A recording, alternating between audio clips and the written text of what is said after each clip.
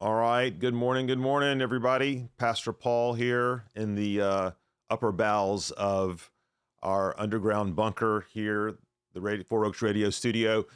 So glad that you have joined us. It is Tuesday morning, November 9th, 2021, and it's a little chilly outside, but it's glorious, gloriously beautiful sky and weather. But anyway, glad you're here with us. We call this Romans Rewind. This is where we take portions of the scripture that we preached on the previous Sunday at Four Oaks from the book of Romans, and we look at different facets, angles, unpack different ideas, truths, things that maybe we didn't have time to get to in the sermon or weren't able to spend a lot of time on. And so that's what we do here. We take 10, 15 minutes, again, Monday through Friday, to do that. Now, if you do have questions about anything that we're covering or talking about in Romans, you can email those to me at paul.gilbert@fouroakschurch.com. And indeed, we got one of those questions this week. And essentially, here was the question.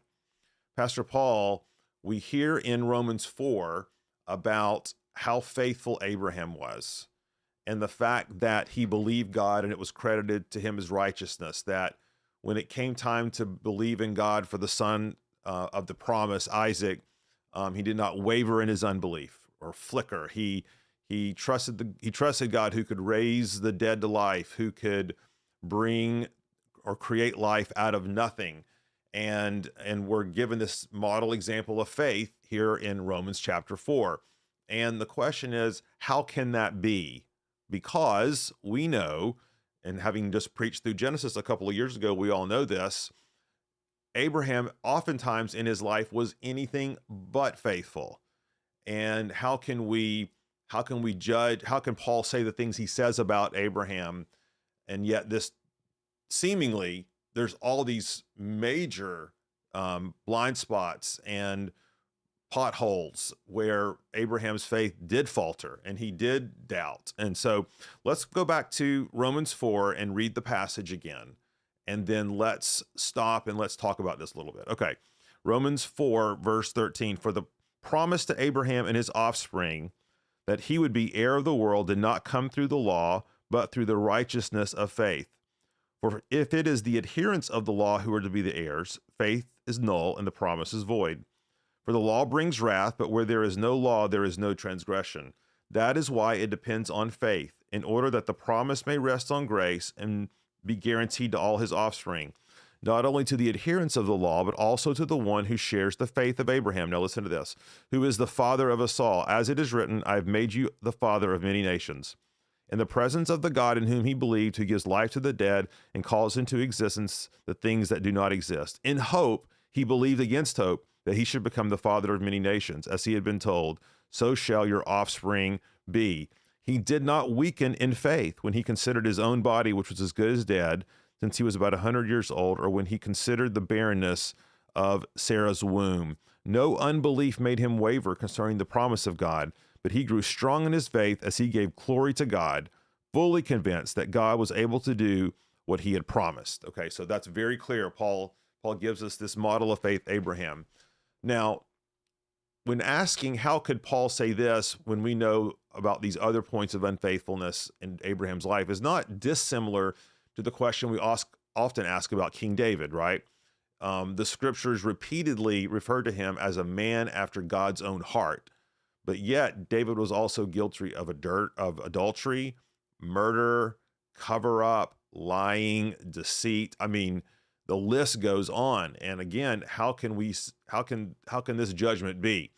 And I think that when we ask that, we have to use the gospel as the lens and not our evaluation of human behavior. And let me tell you what I mean. So let's think about for a moment all of the instances in Abraham's life where he was unfaithful. First of all, soon after he had received the promise of God in Genesis 12, what did he do?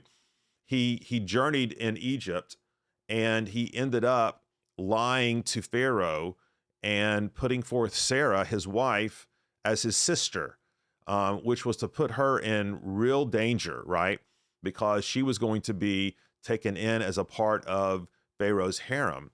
And here Abraham is lying, endangering his own wife, abandoning her purity for the sake of saving his own skin. Now, we know that God intervened and ultimately warned Pharaoh, and Pharaoh released her and said, "Why could you do this to us?" Okay. Now, Abraham didn't just do this once. Okay. He did this twice years later with Abimelech, right? He failed to protect his wife, not acting in faith. We know also that, of course, the most famous incident or infamous incident in Abraham's life and ministry was the Hagar and Ishmael. So God had made this promise that he was going to bring forth a son, a promise from Sarah. Abraham and Sarah didn't see it happening. Sarah concocted a scheme where she sent Hagar in to be with Abraham for him to father a son through her. And she was going to in turn provide this offspring and give it back to the family. And that was how the line was going to be preserved. And this is how Ishmael was conceived and born. Well, we know that this was disastrous, right? That there ended up being enmity between Israel, or between Isaac and Ishmael. There was enmity between Sarah and Hagar. Abraham was caught in the middle. I mean, he was a mess in terms of his leadership. He ended up, on Sarah's wishes, driving Hagar out of the camp. I mean, on and on and on and on. How could this man be the model of faith? That's the question. Well, I think we have to understand again, what is biblical faith, right? Biblical faith, first and foremost, acknowledges that it's not worthy of grace, that it's not worthy of sacrifice, that it's not worthy of mercy. Biblical faith begins by saying, not that I've been faithful, but I've been unfaithful. That's the very essence of biblical faith, is to recognize we have been unfaithful, right? We are broken. We are messed up. And faithfulness here in this using this idea is not the absence of sin, okay, or the absence of unbelief. Faith is the ability to repent. Faith is the ability in the moment to recognize one's shortcomings, to confess that sin to the Lord, to turn to him in faith and repentance, embracing the grace that is available in the gospel. And that's always available. And so if you want to ask, what was it that distinguished Abraham from one of his brothers, okay? Or what distinguished Isaac from Esau, for example, or not Esau, Isaac from Ishmael? Well, at the end of the day, Abraham was one who repented. And these other figures, and King David was the same way. He repented. When confronted with his sin, he was broken, confessed, and ran to God in faith. So I think that's one answer to that question, is that someone can sin disastrously, right? It's how they respond to that sin and those shortcomings and those failures that show, do they have a heart for God? Has their heart been transformed by the gospel? Abraham's particularly was. Now, in that moment where Sarah was barren and Abraham considered his own body, who was good as dead, at that moment, what did faith look like for Abraham? Well, faith for Abraham meant he was going to go be with his wife, even though her womb was dead, even though he was old, because God said this was the way this promise was going to come about. So at that point, if Abraham had disobeyed, right, he would not have had faith. Now, if that had happened, would God have continued to pursue Abraham? I believe so. Would there have been other opportunities for Abraham to repent? I believe so, okay?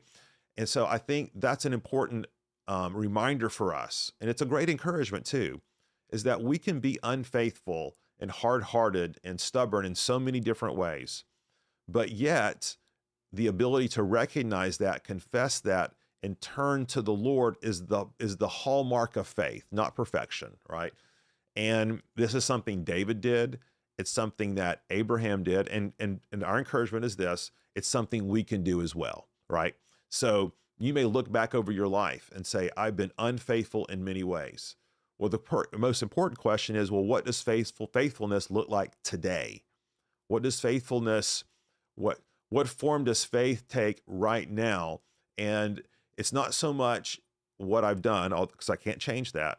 is what do I do next? What's the next right thing? What's the next faithful thing?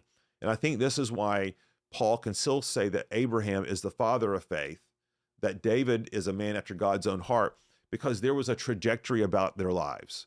Even though they failed and failed miserably oftentimes, it's what they did in response to their failures, which is to trust God, was to cling to God, was to have faith in God. And God, again, produced in their life the fruit of repentance. So what we have to always be concerned about is if someone or ourselves, if we lack a repentant heart, if we lack the ability to confess and see our sin and turn from it, okay? And I think Abraham and David are called what they are because of that gift that God gave them of being able to recognize their sin and turn and trust in him. So that's the short answer for how Paul could reference Abraham in the way he does. Tomorrow, we're going to get back on that train that we had been talking about Monday, which is what does it mean that God is not just the God of individual people saving them, but that God is the God of the kingdom and is bringing his kingdom to bear on the whole world. What does that mean? What does that look like for us as believers? We'll pick that back up tomorrow. Glad you're with us. Let me pray. Lord, remind us that wherever we are today, that there is always safety in the gospel. There's always safety in your embrace. And that as unfaithful as we might have been in the past, there is the opportunity today to run to you, to cling to you, to confess to you, to trust in you. And Lord, let us do that.